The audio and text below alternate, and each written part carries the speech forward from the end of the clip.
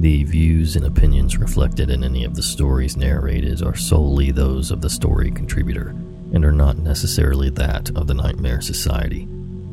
This podcast features adult content, so listener discretion is highly advised. And if you or anyone you know is struggling, help is available.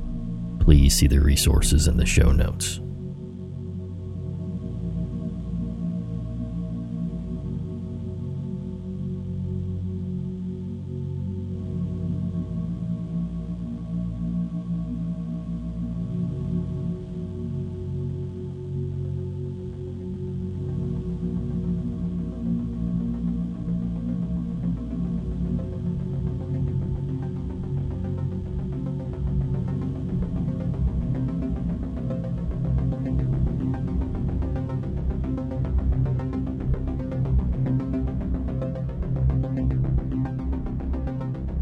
The Nightmare Society.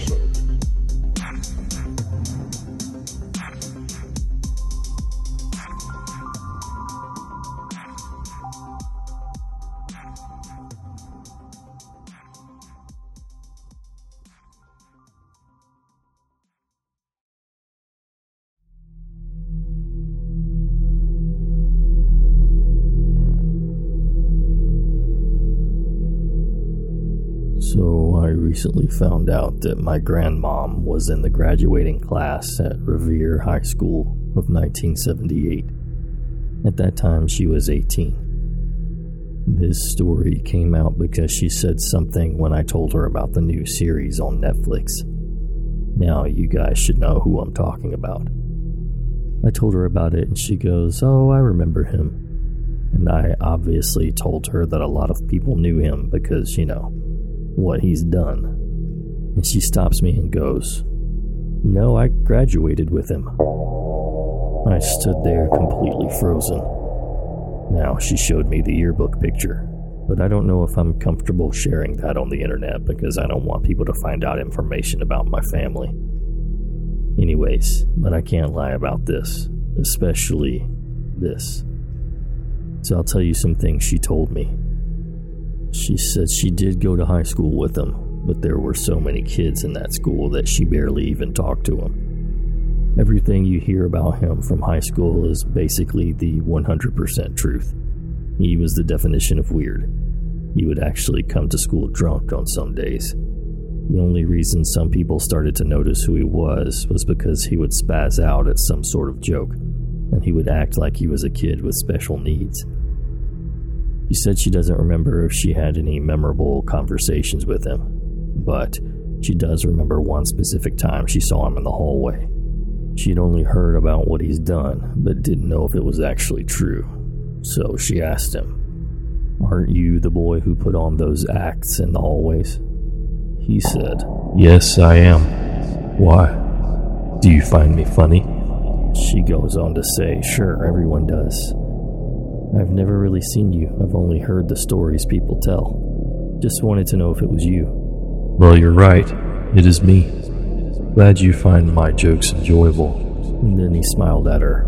Not a toothy smile, but a grin, I guess. She says she doesn't remember talking to him after that, since it was near the end of the school year when they had spoken.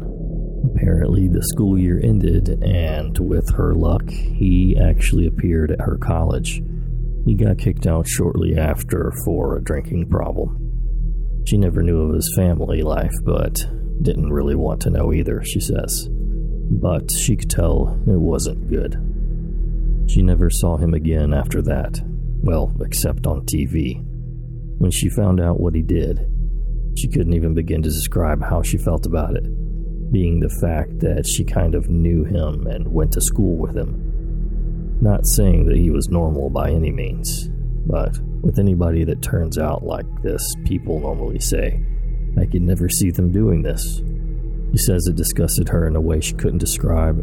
The first thing the news said was that they caught somebody who they described as a murderer later on. They let out all the details of what he actually did, and that's what shook people. Seeing the new series really helps people understand how disgusting that man is. Well, it shows you what he went through, too.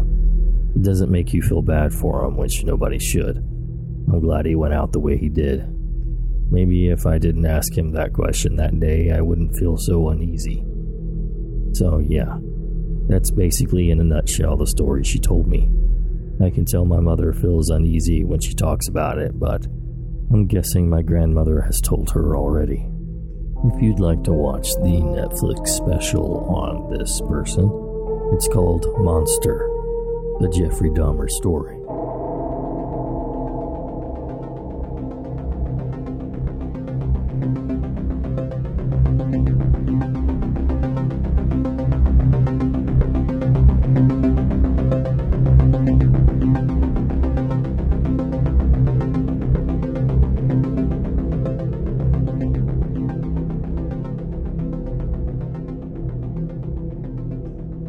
My uncle shared this story with me. This is all verbatim, and it's not exactly a short story, so it may trail off at some points, but I wanted to stay true to my uncle's account, hence why it's word for word. The following is all from his perspective, and the use of I refers to himself. It happened around 20-odd years ago. Very, very long ago now. It's when your father and I ran that call center doing the contracting work for various businesses, all within the financial services industry, and roughly around 50 staff, including managers and supervisors and so on and so on. Things were a lot different then. The internet was still very much in its infancy, as was technology. We didn't have the same access to things as you would do now if you ran the same kind of operation. On top of this, we were running all of this out of a warehouse on an industrial estate right next to a Roma people's encampment. That's all we could afford at the time for the amount of floor space we needed. The campaign we were working on wasn't going so well for us. For the most part, we just worked out of phone books, and the likes to get leads as data costs and still does cost a fortune. So we were under a lot of stress to meet the sorts of deadlines and promises your father made to our B2B clients. So we were not in a great place. We were facing the possibility of cutting the staff down to at most 20 agents with 2 managers. And that's when we met Kevin. We'd heard of him from a few associates who ran similar operations as ourselves, as someone who could provide leads and generally had the ability to turn companies around. So your dad got in contact with him and went from there, really. We didn't actually hear back for about a month after contacting him. So we were really very much in the mindset of, well, screw all this over, close down, and start something else somewhere else. And on the day we hyped ourselves up to tell everyone, you've all lost your jobs, we get a freaking phone call out of the blue. Who's on the phone? Kevin. Long story short, we discussed our situation, discussed his situation, gauged his interest, and dressed things up with a little bow on top to perk him up. By the end of the conversation, he'd agreed to come down from Scotland and meet with us and discuss options in person. So on Monday, we met with Kevin in the Hilton, and I didn't like him immediately. I thought he was overbearing, condescending, and a complete egomaniac, but your father and his infinite wisdom decided to hear him out, and it turned out Kevin had a huge amount of leads from one of his sources in America, and needed a team of salespeople to dial them. We needed to supply 25 agents, and in return we would get a fat back-end payment, which would allow us to move premises, upgrade equipment, etc. So we agreed, and a contract was written up, and we began our venture. In order to maintain a more hands-on approach to the business, and to keep his contacts in the U.S. happy, Kevin rented a flat close to the office and would often visit the office to monitor progress, which would normally consist of him lurking around with a coffee. It's also important to mention that Kevin had next to no people skills, and struck me as either socially awkward or maybe somewhere on the autistic spectrum or something. And soon enough, we began to get complaints, primarily from some of our younger female staff members, that Kevin would watch them too closely and hover around the women's bathrooms, which of course we had to take seriously, but we really weren't in the position to make this guy angry, who was potentially our savior, so we would begin to hold BS meetings every time he showed up to get him off the floor and into the meeting room, which for a time worked, but eventually he would have to take a phone call halfway through and excuse himself. I later learned from one of the managers that he would hold up the phone to his ears and just watch the girls closely, not saying anything, and then follow them into the makeshift kitchen area and press himself up against them, or at least stand very close to them and make them have to ask him to move or brush past him. We decided to hold a meeting with the female members of staff to ask them about their concerns and ask them if we could do anything to make their time at work more enjoyable, deliberately not mentioning Kevin, just to test the waters. And one by one, they all had something to say about Kevin. Some were just uncomfortable with his general demeanor, and some had been groped by him and even propositioned, which was the final straw, really, so we decided to speak with Kevin and cut ties and look at ways to exit the contract when we get an email from Kevin saying he's moving back up to Scotland and will only be making quarterly visits. So we were understandably ecstatic that our lead source remains, but contact with staff will be limited, and we believe that no more problems shall arise, and we can wear the caring boss hats who valiantly drove away a sex pest, which would no doubt boost staff morale. Fast forward another 12 months, and Kevin's visits have all been non-eventful, and the contract is drawing to a close, and we're excited to get our cut and expand and move on to another primary contract. When Kevin gets in touch with another plan to extend our contract and package our company up to be sold to a blue chip company, which specializes in the financial services industry, he would act as a broker and take a cut, but we'd make even more money than we originally thought, as well as half of the agreed amount we'd receive when this particular contract was supposed to end, just as a goodwill gesture. He mentioned he had a few contacts in London and the US, which would be interested in merging our operation into their current sales team for a more dynamic sales approach. So this was something to ponder on, and we agreed to get back to him. Anyway, I was thinking over the idea and decided to go to the local pub where I ran into a guy called Carl, who also ran a similar business as myself. And we got to chatting and he brought up Kevin, saying something along the lines of, "You're working with Kevin Smith, aren't you?" I was unsure how he knew this, so I asked him why. "Why do you want to know?" To which he responded with, "That guy's a total freaking nutcase. Honestly, the things I could tell you about him." And at first I thought, here we go. This is just more gossip and BS and most likely jealousy, but curiosity got the better of me, and I asked, "Go on then. Why is he a nutcase?" And he laughed some more, took another few sips of his lager, and off the cuff said, "You know that geezer murdered his wife." And admittedly I scoffed, but Carl's face was serious, stone-like, and unsmiling.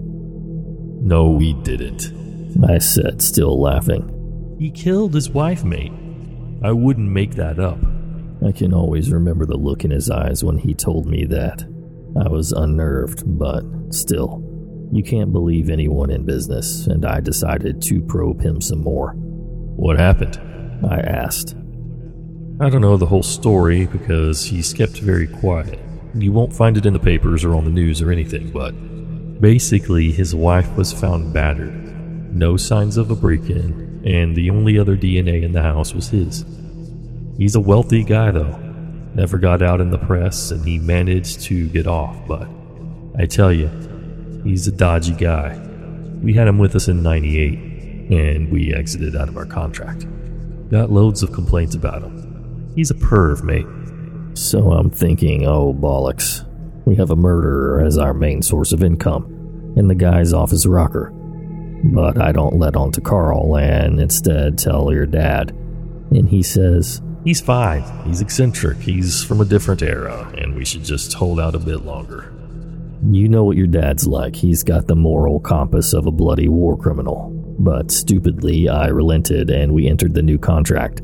And true to his word, we received half of the original agreed commission fee. So we were able to move offices, and this is when Kevin decided to move back down south and take permanent residency at our new office to oversee the packaging process, supposedly. So he set himself up in an office opposite the hallway to the women's bathrooms and would spend most of his days on the phone or just loitering again. By that time, we had a major staff overhaul and employed more skilled salespeople and management staff, so we were confident that Kevin would behave and we wouldn't have a repeat of last time. But unfortunately, this was short-lived as an admin assistant complained to HR that she saw Kevin having some alone time in his car outside while watching some of the girls who would go outside to smoke. Obviously, this kickstarted the rumors of Kevin being a wrong'un again, and his odd behavior did nothing to help, so we decided to seek legal help, and eventually we were able to back out of the contract. Kevin in our minds was long gone, and it would have been in early 2003 when I was working late at the office alone, when I saw a figure moving through the office towards my enclosed office at the back. I knew it wasn't security, or the cleaners, as security weren't permitted to enter offices without permission when a staff member was present, and the cleaners had left earlier. Besides, the cleaner we had was a rake-thin Asian woman, and this figure, which was now barreling towards me, was much, much larger in both height and width. I stood up and moved towards the door to lock it when I saw Kevin's face on the other side. Now, Kevin was a big guy, probably about 22 stone and around 6'4", and I must have been around 12 stone and 6'1", so he easily pushed back and barged in through the door. I can remember going for the phone to dial security when he got on top of me, and instead of the beating I was expecting, he was trying to pull the watch off from my wrist. Confused but understandably pissed off, I tried getting him off me, but his weight was making it difficult to move, and I just remember him looking at me dead in the face without saying anything, eyes completely blank. Somehow I managed to get him off me. I think I managed to knee him or something and ran out to the reception area where I got security to apprehend Kevin, who was attempting to escape out of a fire exit. I wasn't hurt or anything and didn't press any charges, and he got a warning from the police, and that was that. Last time I saw Kevin. Now this is when it gets bizarre. About 3 years ago, I bumped into Carl in Monaco, and we got to talking about the old days when the topic of Crazy Kevin came up. And I told him about the time he got into my office, jumped on me, and tried nicking my Rolex. And Carl was laughing along with me, and asked when exactly that was. I told him it was on 03, and this is what he said. I can still remember it word for word. That couldn't have been long before he topped himself then. Shocked, naturally, I asked him to repeat what he said, and he did. He hanged himself in 03. Had no money at the end. I'm not sure if he told you, but he remarried this Thai girl who had a son. When he was liable to settle his contract with the American chaps, he tried bumping her off to get the life insurance money. Everything he had was on finance. Everything. Didn't own anything. I was completely gobsmacked. Kevin never even wore a wedding ring, and in all the years I had known him, we never once discussed a wife or a child. And although Carl was known to like to stir the pot a little bit, it turns out Kevin rented a house opposite Carl's brother-in-law. I tell you what, makes the stories about his first wife seem more plausible. I've also worked out why he went for my wrist. I think at first he was angry that we backed out of the contract, and he probably viewed us as responsible for his life spiraling out of control. So probably did want to beat the crap out of me. But I think the fact that he had no money and probably needed it quick to settle the contract and impending lawsuits, he decided to try and steal my watch to pawn it. This is just my theory, though. He could have just been off his rocker.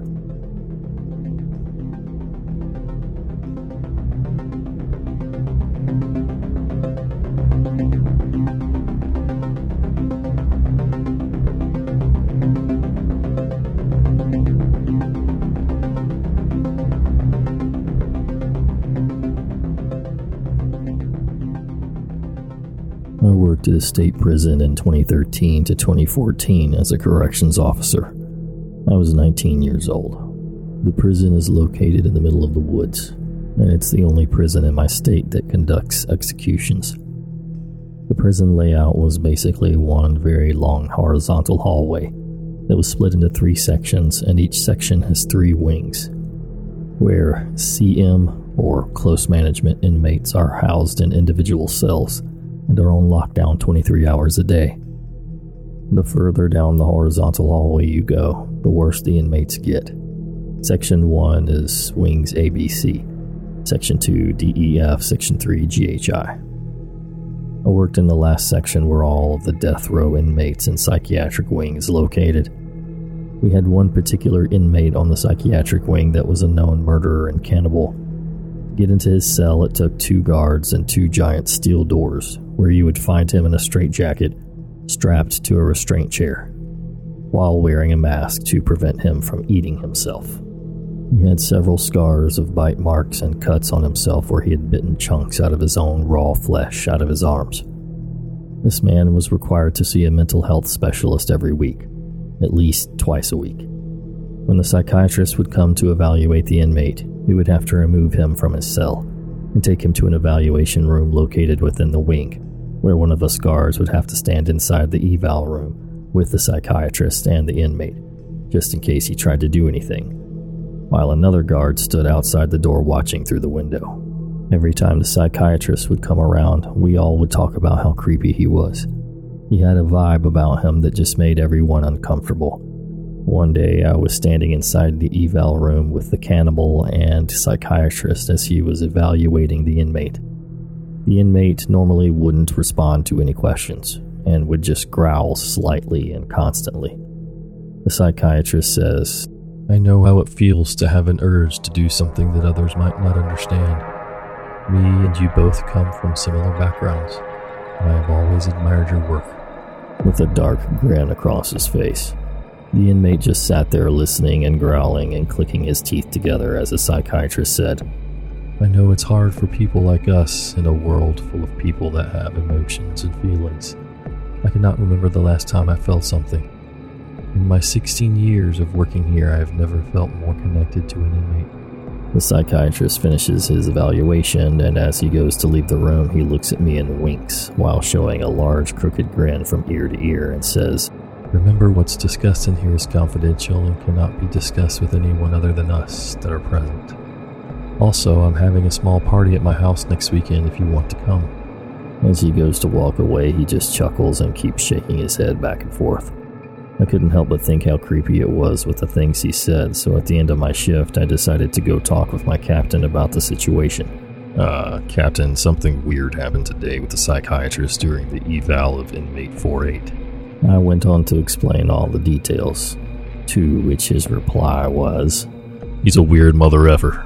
Always has been. He's tried to come on to a few dudes here. Just ignore him, man. I couldn't shake the feeling of how messed up the evaluation was. Fast forward 6 months, I wake up to headlines on the news about a mental health specialist that works at the state prison being arrested. The FBI had raided his house and found some pretty disturbing stuff. 20 years prior, a 16-year-old boy was found killed and raped and his body dismembered and thrown into a dumpster. Law enforcement was not able to solve the case. Apparently, after several complaints against him, the state started their own investigation on the man, and then the FBI got involved. When they raided his home, they found some of the boy's belongings that was murdered 20 years prior, as well as blood that matched the victim, and souvenirs for several other apparent victims as well. The psychiatrist was arrested and charged with murder. In the video of his arrest, all you can see is him smiling and chuckling and shaking his head back and forth. To this day, I keep wondering what would have happened if I would have gone to his house for that party. After the evaluation incident, there was no way in heck I would have gone, but I wonder what would have happened if I had. Would I have been drugged, raped, murdered, or what? I have since left the prison and started a new life with my wife and our 3 kids, and I never, ever want to meet him again.